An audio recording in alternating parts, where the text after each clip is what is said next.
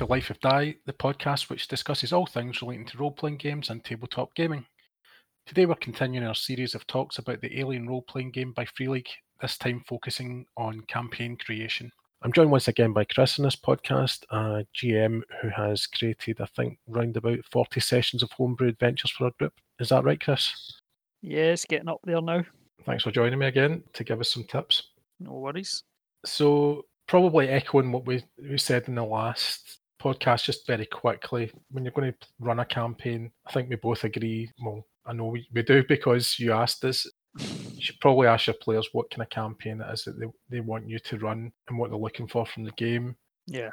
And in the Alien rulebook, there's 3 different kind of campaigns that you can run, is that right? Yeah, it gives you kind of 3 basic settings. Space Truckers being one of the main ones, basically following like the same kind of theme and setting as the first film, where you're a crew on board a ship doing a job, and the campaign kind of plays off from there. Or Colonial Marines, if you're wanting more of an action-based kind of setting to your campaign.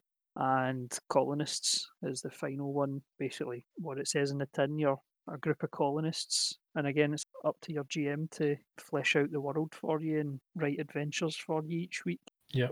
So just taking those 3 categories before we actually get into the kind of nitty-gritty of the actual campaign, how do you see those running? I mean, presumably, like, so the Colonial Marines one would be fairly mission of the week. Yeah, 100%. That would be the main kind of focus. Would be you'd be set up for an adventure, and I mean it could be a mission you're given. For example, there's civil unrest on a colony world somewhere. Marines have been called in to get the situation back under control, and that could be something that brews over X amount of sessions, depending on how you play it.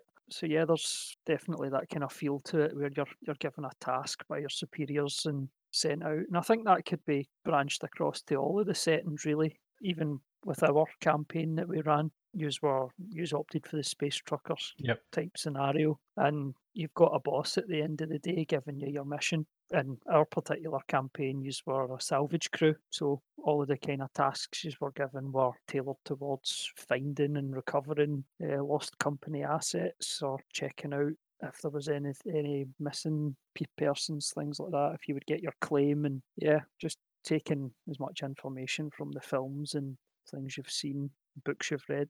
Mm-hmm. And the colonists as well, presumably you would potentially have somebody that was maybe sending you out to explore sites or that kind of thing. Is that what you're thinking? 100%. That's how I would do it anyways. It's always good to have a kind of authority figure in your campaign in the form of like an NPC who's going to be giving out those tasks, and it helps you kind of as a GM to write your scenarios based on those objectives. I try to treat my campaign like a series of mini adventures, basically. Mm-hmm. Just like a longer version of a cinematic, hopefully less bloody. Yeah, and if you do have that mission of the week type of structure, one thing I think that can be quite satisfying when you're running a campaign to give a bit more depth and a bit more sweet is to follow the example of what they tend to do in the Doctor Who series, where they have each individual episode tends to be a separate story that's its own thing, but on top of that, they tend to have little seeds and little hints of a larger storyline for the overall series, which pays off in the last couple of episodes, usually a 2-parter. And I think that's a good way to deal with it, so that you do have that episodic feel, so that each week when you're running an adventure, the players feel satisfied that there's been an individual story told. But then, as I say, once it's built up towards this climax, then at the end they go, oh right, that was something that happened back then, and can get a really good reaction from players doing it that way as well. So while I don't always use that structure of mission of the week, it is something I think can work quite well as well. Yeah, that's definitely something I've tried to do as well. Is there's a main theme kind of running through each adventure, and things you discover along the way have all kind of hark back to that kind of main theme, if you want. Mm-hmm. I know with our campaign, it was more Bob's kind of background that sparked it off for his character, and that might lead us into the next section about how that will help. Yeah, I mean, before we even start planning the campaign, I always think it's quite handy for players to put some time and thought into their backgrounds. Create the mechanical side of the characters. You know, Yeah, you portion your sides and your sort of your skills and your attributes and all that kind of stuff and the equipment. Yeah, that's important to the players on a game level, but it's not really the bit I always try and get from my players if I can, and it's not always possible because some players are more invested in this stuff than others, and some players discover their character as they go on. But it was something we talked about I talked about with Craig in the Cyberpunk creation, that I really liked the fact that the Cyberpunk character creation had all these kind of life path things and these events that could happen to your main characters before you rolled up anything, and it gives you a background for your GM to delve into and exploit for things to bring up in the campaign and storyline threads to follow. That helped massively for me with like I was saying with Bob's character. He'd come up with a kind of background that is how he was a captain of a ship previously, and they'd encountered alien life on board a ship, and he lost his crew to it.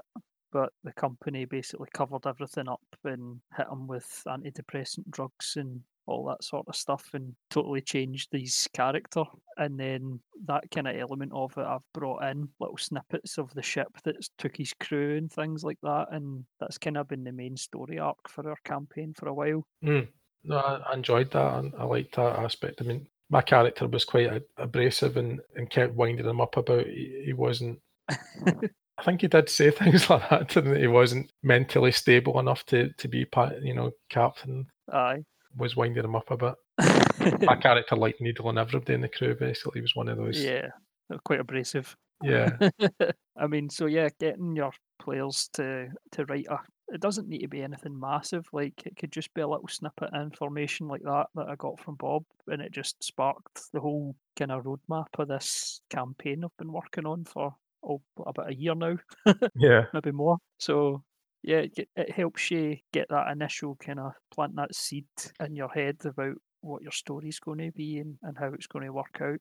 And it's important as well to players because it means that when you delve into their backgrounds, that you've got a chance to do something with it, and it makes the experience feel, the players are the protagonists of the campaign, so that they are the central characters. So when you as a GM do something that's to do with their background, then they feel that they are. It makes them feel more like they are the central character, and that you've written this for them, which you have. Obviously, you have. Yeah.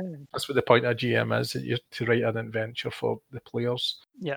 But it's certainly easier when players give you something to start off with, some interesting things in their background to delve into. And as you say, obviously it became a central strand of your campaign. Yeah, and even though it sparked from that one player's background, I managed to find ways to tie it all in to everyone else's and reasons why they were there, why they were doing what they were doing, their personal agendas and things like that.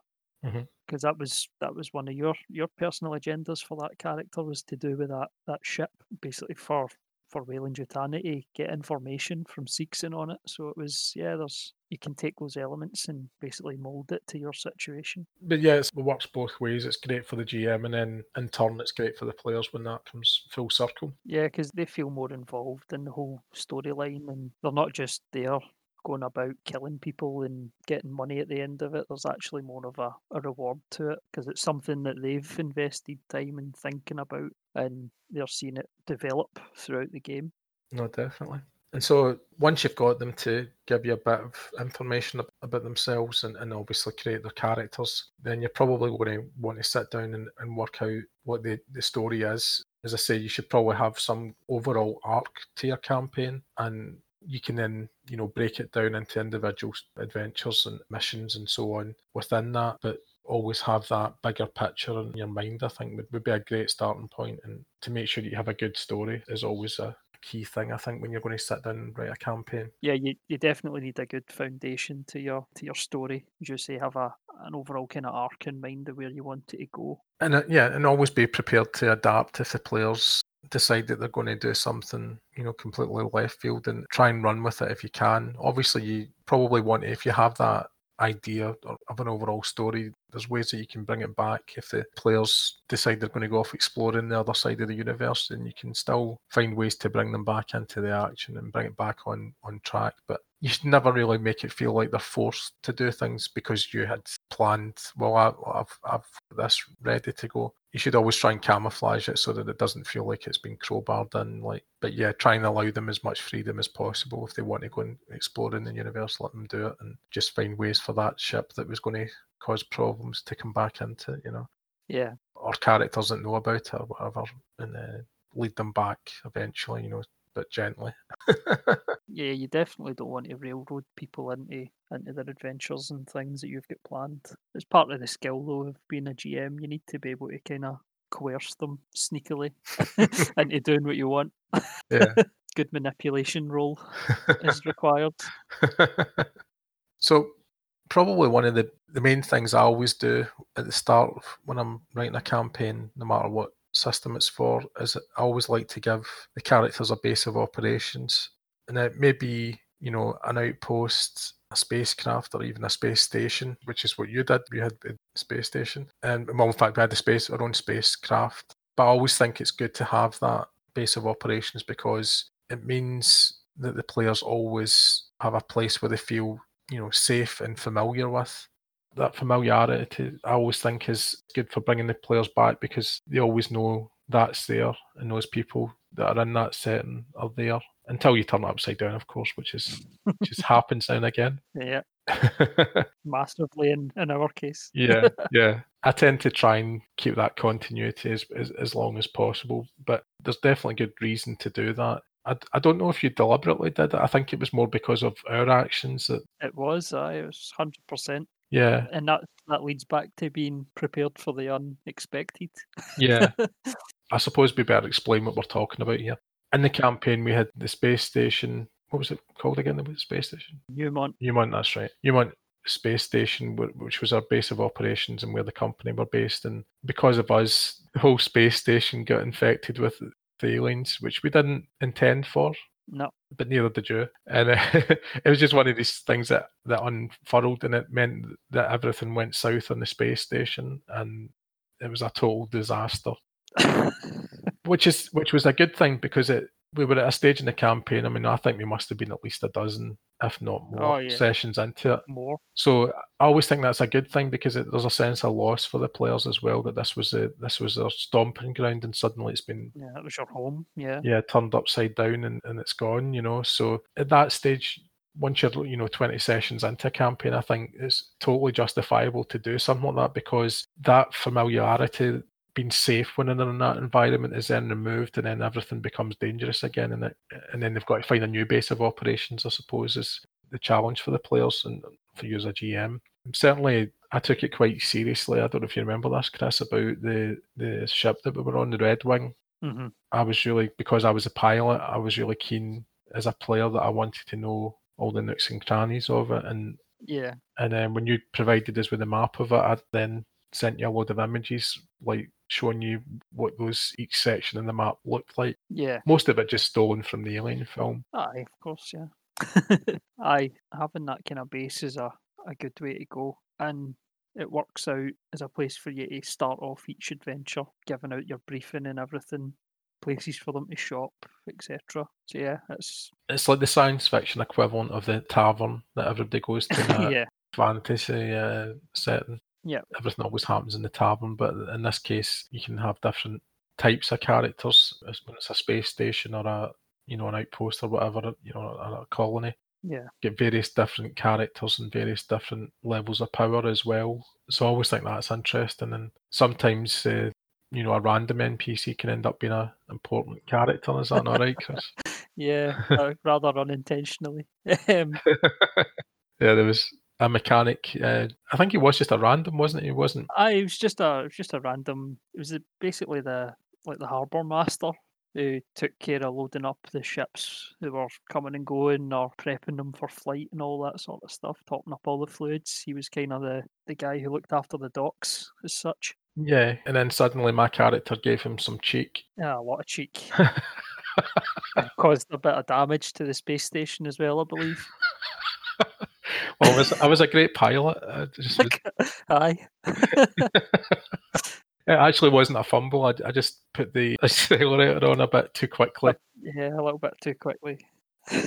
it meant that this NPC and my character had a lot of run-ins from there on. There was a lot of tension between the two of them, but that was a really good fun thing to do because it gave, I'm sure for you as a GM it might have been fun as well. Yeah, definitely. A little bit of banter between, a bit of tension, as you say. But yeah, little things like that help build the world around you and make it feel more believable. Yeah, that's good fun. I think there is a temptation for NPCs to all be on the character's side so that you keep things straightforward. But I mean, this is one of the things we'll come into later on about the Alien universe anyway, is in general terms, everybody seems to have their own agendas. And again, that is built into the system Yeah. with the cinematics where everybody seems to be working against everybody else. I don't think it needs to be ramped up to 10 like it is in the cinematics. I think they're fun to play as one-shots, but Yeah, it definitely needs to be something more long-term, like in the cinematics campaign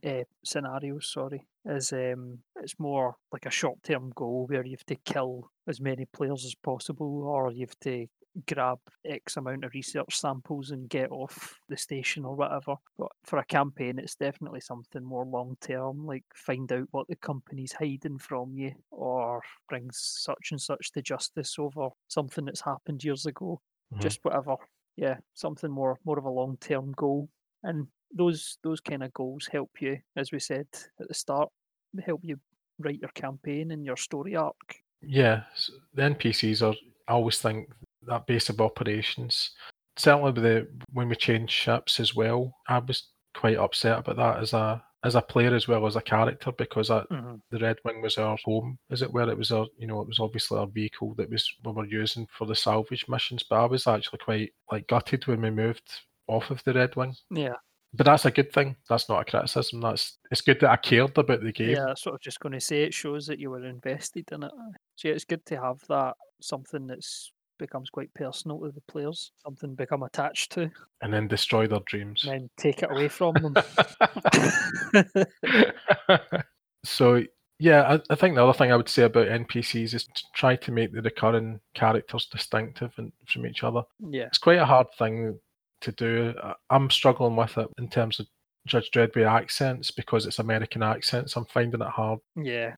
doing the different accents. I think I don't know how I was with Star Wars. I feel like sometimes I was really good on that front and sometimes I wasn't so good. I think it's a bit easier in Star Wars because you've got so many alien races and they've each got their own kind of way of speaking and certain mannerisms and things that you can incorporate. But in the Alien universe, you're dealing with humans, and yeah, there's only. I find it's worse as well the longer the campaign goes on because you're trying to do something new each time. And for me, I always just default to my American Boston accent for some reason. No, it's a tricky thing. It's a great skill to have as a GM. Yeah. And I think some GMs are better than others, and clearly I'm finding that when it's an American accent that I'm doing all the time because it's all set in that universe and it makes it harder.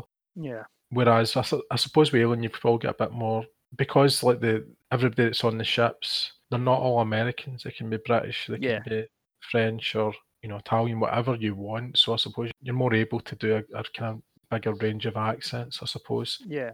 And that's something else that can tie back to your setting. I know we said there's the three main themes of the space truckers, marines, colonists, but there's also the governing kind of factions in Alien. I mean, you've got the Three World Empire, which is made up of Britain and Japan and things like that. So that can help you as well. Or you've got the United Americas? I think you're right, aye. Something like that anyway. So yeah, you can use that to your advantage. If you're confident doing a bunch of Russian accents, you could do it in the UPP, the Union of Progressive Peoples. Or if you're comfortable with doing dodgy American accents, then set it that you're working for that government and try and help tailor that towards what you're doing. I suppose I find it easier to make the characters more distinctive than when they are actually all different nationalities because particularly when you're playing on the internet, it's very, very difficult because I think there's an element as well you can bring when you're in a face-to-face group where you're acting in front of people. So you would have maybe different ways of expressing yourself. You might be, use your hands more for a certain character. So that it's not just the voice acting, but when you're on the internet alone, then it does come down to your voice acting. So I take my hat off to MD that can come up with a good variety of different voices, because it's a real skill to have, and I wish I was a bit better at it. Aye, it's difficult. Like the problem I get is it always seems to come back to the one that I do most often. As I said, that dodgy American Boston accent. No matter how hard I try to start off with something else, it always seems to morph into that halfway through speaking and stuff. So yeah, it is difficult to do that. I mean, it's not something you need to do either, but No, you don't need to. it definitely helps though. Give them a bit of a personality and Yeah, I mean, you can make your characters distinctive in other ways.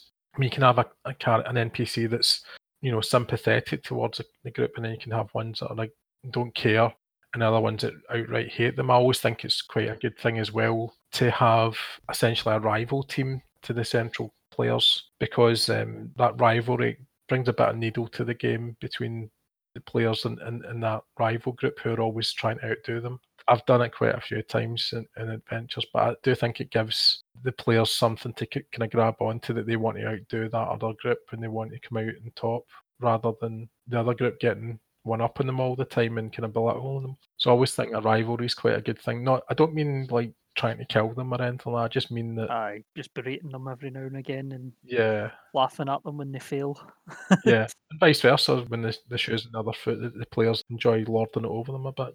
Exactly, yeah. I mean that's something that would work well, I think, in the kind of marine setting or a military setting where you've got rival squads and things like that, where they would have that kind of rivalry and banter between one another. No, definitely. So moving on from the NPCs, again, this is very similar to what we said in the individual adventures, but I think building the story slowly is a way to go, that you can run fairly low-key adventures, which are much more focused on the role-playing elements, in a sense of, the team just struggling to get by in this uncaring universe, and taking the time to set up all these. When you were talking about the different factions, that's a good thing to do in those early stages. Build up all those different factions and entities or characters who are going to become really important later on in the campaign when it starts building towards the climax. I know it's the way you approached it as well. Yeah. A few kind of not easier, but you know what I mean? It wasn't like everything was. Yeah. It wasn't all turned up to 11, if you know what I mean.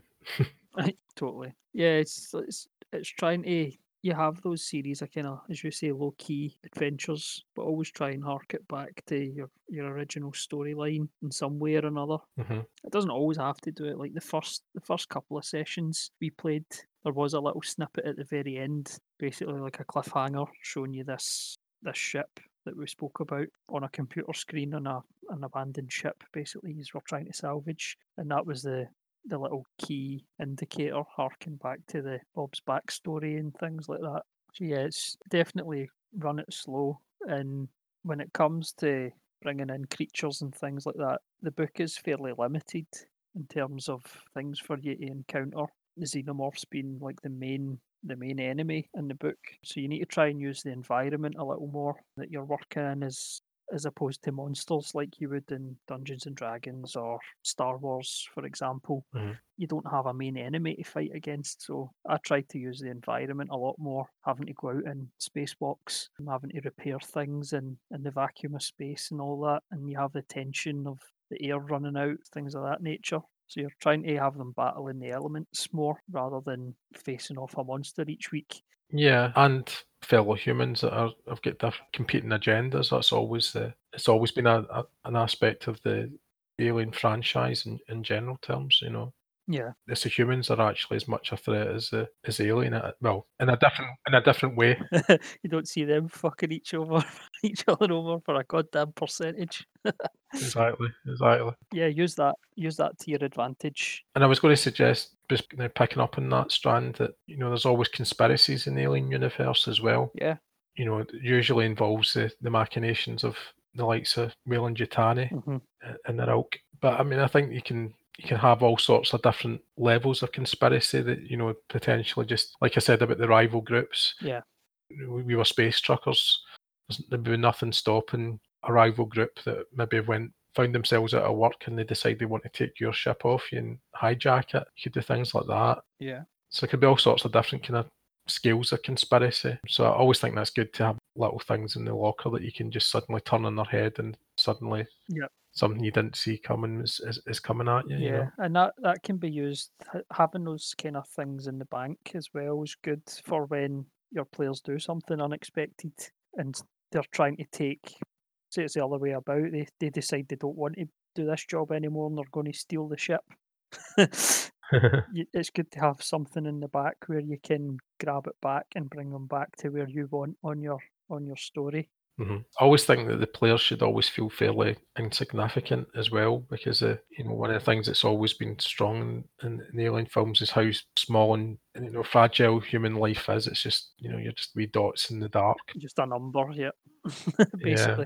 So I always think that's a good element to bring in as well and keep the players not getting too above their station as well. Yeah, and that's something that's quite difficult to do later on as well. I've found personally is trying to keep them down to earth, because when you start leveling up through gaining experience and things like that, you do become a little bit stronger and harder to face. So yeah, it's trying to bring something that will knock them down a peg or two every now and again. Well, letting the alien loose, I suppose, would be the answer to that. Yeah, there's not much can defeat that. Yeah, speaking of the alien, obviously it is going to be an important element of the games. Yeah. But I think, having played your games, one of the things that I was pleased about with the game was that the alien didn't feature too much. Yeah. I think you've really got to be sparing with the alien, because if we were facing it every week or every other week, it loses its impact and it loses the respect that we gave it as players. And sometimes we didn't give it enough respect as players, and one or two of us paid the price for that. So yeah, I mean, I think that's definitely the way you ran that is definitely the way you should do it. And so your campaign probably should involve some storyline that's to do with the alien or is about them in some way. Yeah. But not that it should never feel routine that you're meeting the alien. Yeah, 100%. I mean, it's a difficult thing as well to do, is to try and get your players not thinking about it all the time. I found that was difficult at the start. It felt like you were constantly anticipating it happening, and trying and keep your players off that scent is quite hard to do, I found. Yeah, no, that's true, because that is part of the game. You are expecting to encounter it. I didn't feel particularly that I was thinking that way about it. Yeah. I didn't really expect to see it for a long time. Yeah. But yeah, I know other players might have been Yeah. maybe in their mind. Aye. And one thing I found that helped, that was trying to get everyone to stay in character while we were playing. And that's something else that definitely helped me, is just have them, if they're wanting a break, take a break. They can have a laugh and a joke about everything and have a talk through things, and then you go back to playing and you're in that world and that's it. And anything you say is what's happening in the game.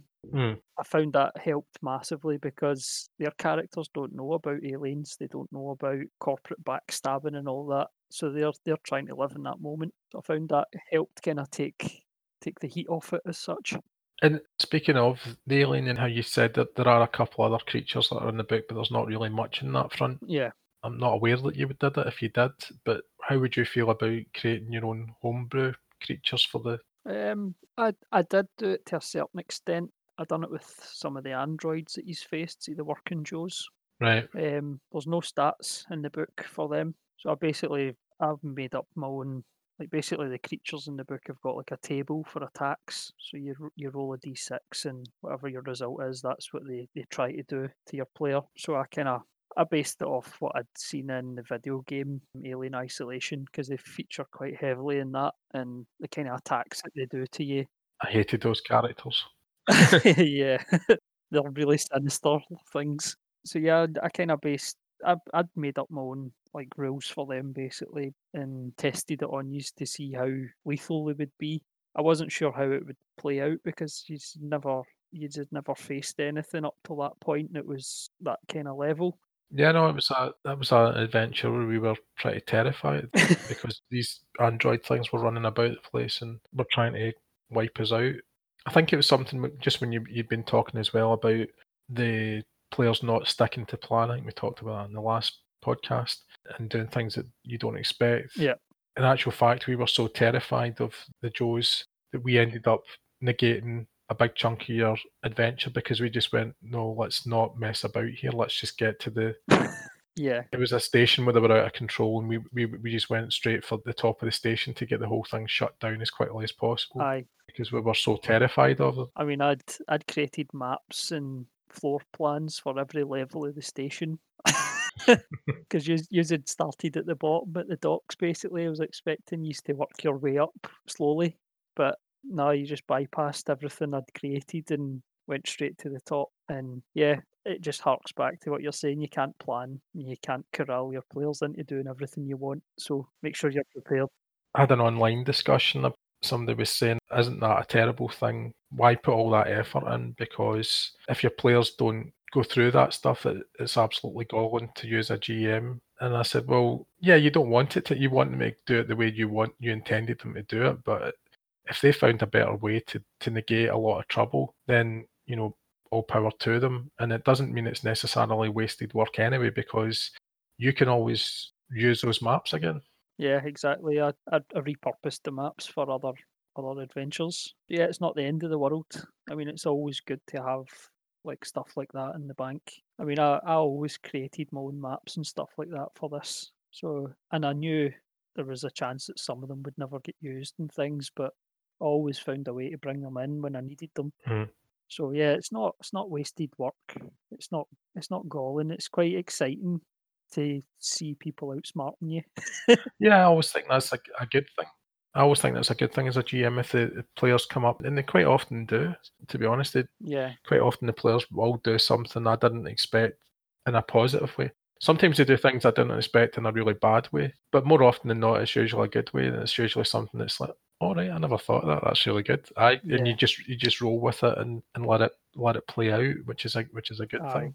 And one thing to remember is if you've got a table of people, you've got 5 minds working against one. So they're going to come up with things that you didn't think of just through kind of brainstorming with each other and things like that. So yeah, just try and have something in the bank for you to use in those situations. And I always think as well, players get a lot more out of it if you do roll with them as a GM, because they feel that they influenced out the game, and they should be allowed to do so, because that's the whole point of role playing. It's the players should be, they are the central characters. They should be able to change the outcomes of the scenarios, and obviously, like we were talking about earlier on, you never intended for our home base to be completely destroyed.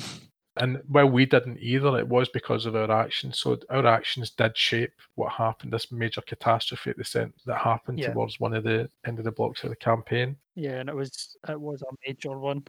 Yeah, but it's a great thing because it meant we as characters had an impact on the overall campaign story as well, that wasn't foreseen by you. So we know that our actions in the game do count, rather than it being something, you can micromanage too much as a GM, where it has to do this, and then it has to go there, and it has to do that, and so on. If you're too dogmatic about it, it's not going to be fun for your players. Yeah, it's not enjoyable when it's like that. I mean, I did treat our campaign as more of a sandbox where things that you'd done kind of impacted on the next session or the next adventure. Obviously, like we say, you always have that story arc in the main kind of protagonist as such that you want to keep constant and kind of try and tie everything back to, but your players basically shape the universe you've put them in, and as you say, if they see their actions having consequences on the game, it's a much more rewarding experience, I think.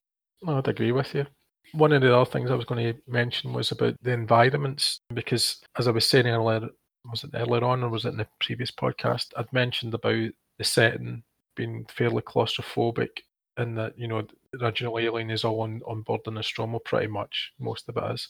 And then in Aliens, it's all in the colony, just about. So there's not a lot of, you don't really see a lot of the Alien universe, and what you tend to see is, fairly barren landscapes that are quite often quite smoky sometimes, and you don't see really much of the flora and fauna. And I think that's one of the stronger points of the more recent, the Ridley Scott Prometheus and Alien Covenant, that they had more unique alien environments. Yeah, there's a lot more open world kind of feel to it, and the inhabitants of those worlds, and creatures and things like that. Yeah. So from a environment's point of view, obviously you're going to have a lot of space stations, you're going to have a lot of spaceships and so on. Yeah.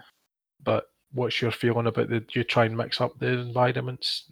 Yeah, I tried my best. Although a lot of the scenarios took aboard, as you say, place on board space stations and on ships. There were a few occasions where I did have these touching down in colonies, also investigating crash sites and things like that. And yeah, try and incorporate as much of that as possible. Try and get them like visiting different locations and help keeping it fresh, so you're not constantly in the same situation and you know what to expect all the time. Yeah, I mean, would you consider having like jungle environments? Things that are much more earth, have more earth feel about them, if that makes sense. Than Yeah, instead of being barren. Yeah, no, definitely. Although the ones that I did have these encounter take place on were quite barren wastelands, most of them. But yeah, it's something I've definitely thought about for future sessions. I've got harking back again to the what we were talking about gathering imagery and things like that in the previous podcast. Having a look at concept art for alien planets and things like that. It sparks things in your imagination and just shows things that you can have a look like bring into your games. So yeah, there are some other plans I've got for that. So yeah, it's definitely something to think about. yeah, definitely those images of different alien environments will definitely keep things fresh with the players. So I can totally see the value in that. And yeah, just doing some googling. Yeah, I've got a habit of doing it for all sorts of games. I go and Google images and put in different things and try and find different images for different games. So I suppose that that wraps up the environments thing. So pacing is another thing that's important in a campaign that we did kind of cover it slightly earlier when we said about building the story slowly, but also think once things begin to kick off, then you can really ratchet up the action and send them to hell. Yep, as I managed to do. I believe I killed 3 characters in one night. Yeah, not deliberately, of course, but Not deliberately, yeah, but the alien was running amok, that was for sure, and we were all worried we were all going to die on that night. I wouldn't say you should go out your way to kill the characters. That's not what a GM's job is. I was gonna say you definitely don't want to, like, stand in the way of them. If they do something silly that gets them killed, you don't want to kinda protect them too much. You don't want to fudge the rules, is what you mean. Yeah, exactly. Like I set that out when I started the campaign. I told you if you die, you die. That's it. You need to come up with new characters, and some of you took that on board, and some of you didn't. Yeah, when I lost a character, I genuinely didn't quite realise. I knew that the alien was powerful. I think it was a game mechanic aspect that was my end because I didn't realise that they could act twice in a round, if that makes sense. hmm Because everybody just you get to do your actions and then that's it. But I had thought I would be able to attract the alien to save my friends and close the door before it arrived, but I didn't realise that from a mechanics point of view just how deadly it was. I didn't deliberately have my character killed off, definitely not, No. because I did think I was going to do that, but at the same time it was a cool death for my character, and he got his comeuppance because he was a bit of a a backstabber and was up to no good behind the rest of the crew's backs. So Yeah. although I was sad that I lost him because I enjoyed doing the character, I thought it was a fitting end for him. So it wasn't. Yeah. I think if you go out to the alien, it's pretty good. And I was the first one to die to the alien, so that was a badge of honour for me. I was quite pleased with that. Yeah. In terms of the combat, obviously it's traditionally person v person or person v alien more often than not really in the universe. But I think it'd be interesting to switch up different types of use some of the technologies that are available for some action set pieces. I remember when we were used, I don't know what you call those things, the kind of buggy things that they've got in Aliens and Newt's family drive out in. Oh yeah, the tractors. Yeah. Tractors, yeah. I remember we were trying to drive away from some beast or something. Well, not we. I was on the ship quite safe. Following orders, I may add. Not Yeah, it yeah. wasn't my intention to sit that one out. I was told by the captain have the ship ready to go. So I enjoyed some music while they all one of them was killed and the other ones were struggling to get out. So yeah, I enjoyed that vehicle chase. Obviously, as an observer, but Yeah. yeah, would you do other things? Obviously, power loaders are a good example of in Aliens. Yeah, definitely. It's good to have things in that environment that the players can use to their advantage. 100%. I know there was on that kind of penultimate adventure or scenario that you were in when the station kind of all went to hell. There was times when you were using the intercoms and things like that to distract the alien and move it away from your position, and closing and opening doors and things from the computer systems. So yeah, it's good to have these sort of things in place. And again, it's up to the players to use their environment to their advantage. And yeah, it's something you've done.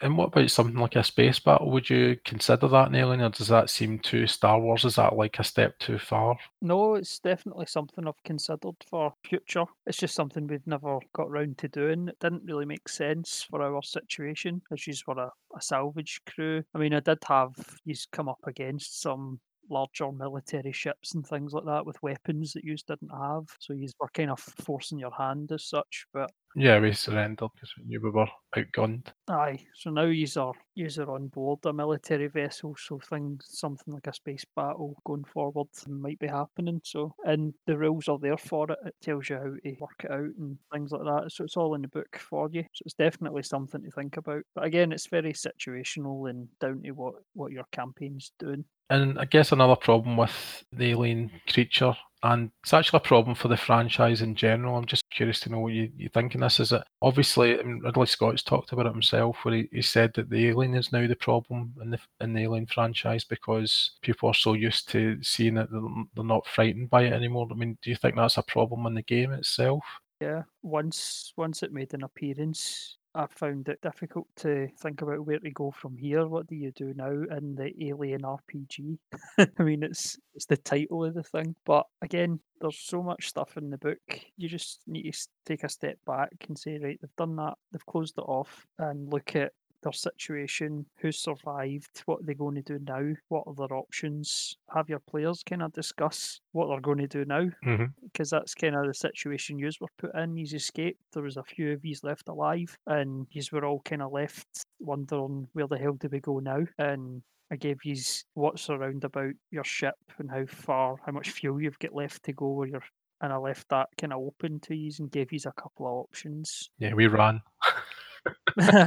Try and bring your players back into it, and again, goes back to that kind of sandbox and them having an impact on what happens in the world around them. And how do you feel about things like this, stealing from another franchise, Crossing the Streams from Ghostbusters? Because the Alien franchise obviously has direct links to both Blade Runner and Predator, but through the Aliens versus Predator film. And Blade Runner, because of the androids are an advanced version of the replicants. Is that right? Yeah, kind of. There are a lot of links in Blade Runner to Alien, as you say. There's talk about a colony of worlds, basically, that was all replicants that were on board, like living there and things like that. But the book doesn't really go into too much detail about that. So I think it's kind of, a lot of it's left up to you and what you want to include. I mean, if you want to bring elements in from Blade Runner, go for it. I mean, it fits the bill. It's the same kind of genre, corporate backstabbing androids killing folk. Yeah, so bring it in. And Predator, for me, I wouldn't include the Predator in it. I was never a massive fan of the AVP kind of universe or films as such. So I didn't feel they had the same feel as Alien did. It just seemed a wee bit too cartoony and action based for my liking. I think another problem with the Predator would be the technology at its disposal. That like if you encountered a Predator as a team, you probably wouldn't really have any chance whatsoever of surviving it. And if you did manage to kill it together without taking significant losses, then the Predator wouldn't have the same threat anymore. It'd be kind of, what was the point of it? I think. Yeah. I mean, I don't know how you feel about this, but something like Starship Troopers, because I could see that working. A large scale battle. Yeah. Yeah, when I remember when I went to see Starship Troopers in the cinema, being kind of struck by how similar to the Colonial Marines that the troopers were, and the aliens were, it had that same kind of nastiness to it as well, and kind of gore. And yeah, it's not got the same, it's horror in a different way, but it doesn't have that same, it was a bit more, I suppose, neon and kind of day glow, a kind of nicer universe, I suppose, than the Alien. But I mean, I think you could totally have I don't mean with the alien themselves, but some other creatures like that, like the bug type things where you could incorporate that and have a large scale battle. Yeah, I mean, I think again that comes back to what kind of setting are your players in. If you're Colonial Marines, yeah, go for it. Have a large scale war on the go between players and their crewmates or their comrades, basically fighting against swathes of enemies and things like that. Yeah, you could go for it.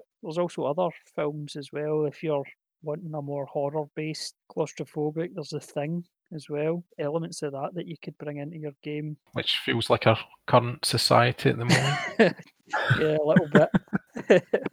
I mean, I took some inspiration from kind of zombie apocalypse in the last adventures we had before we broke up for a break. I brought in a kind of virus on board the station that was basically taking control of people, and yeah, there's loads of other films out there that you could take inspiration from.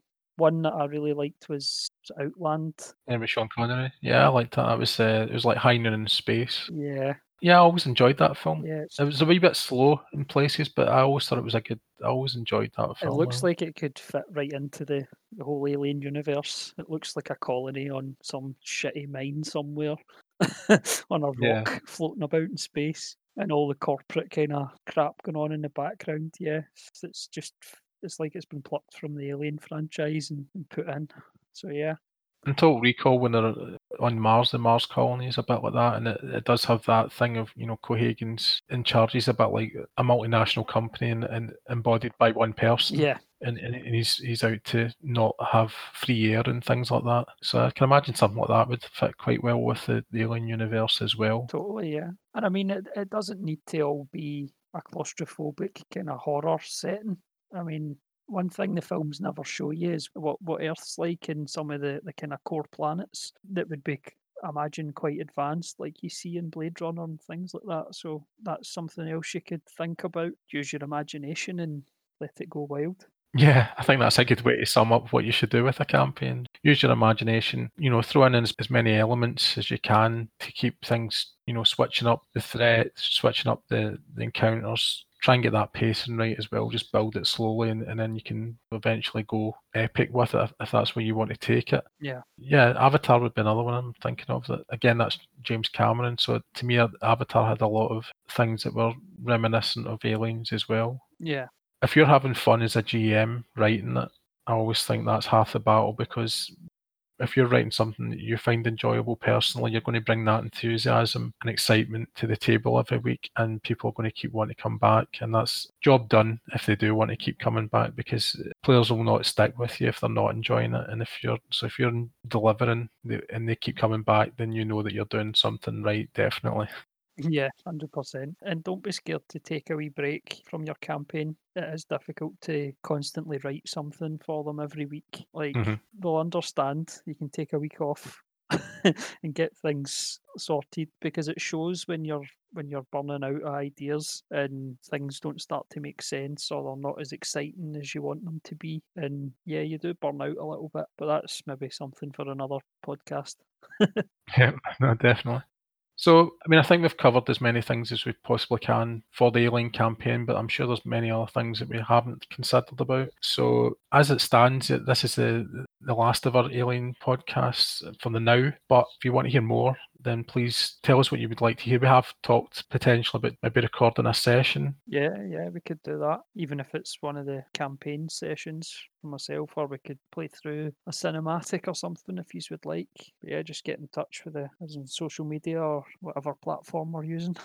Exactly. And also, if there's anything, aspects that you think we missed and you think we should consider and talk about for a future one, just because we've said this is the end of what we've come up with so far for Alien doesn't mean that we're not open to listening to the community and delivering more, because we really love the Alien game and we want to talk more about it. Yeah. So we just think we've hit a lot of the bases. So we've talked about the character creation and the basics of the rules and the universe from a player's point of view, and we've done these two GM's ones, but that doesn't mean we're closed off to the possibility of more. So please, yeah, do comment and tell us what you're looking for, and we'll try and deliver more if that's what you would like to hear. And thanks everybody for the support that you're showing on social media, and please share and subscribe and follow and leave reviews in Apple iTunes. That's all these things are a great help to us and help us get the podcast out to a wider audience.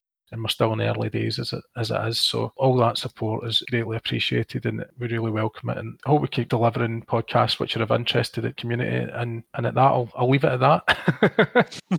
Okay. So thanks again, Chris, for joining us. No problem. Cheers. So until next time, keep on living the life of Dai.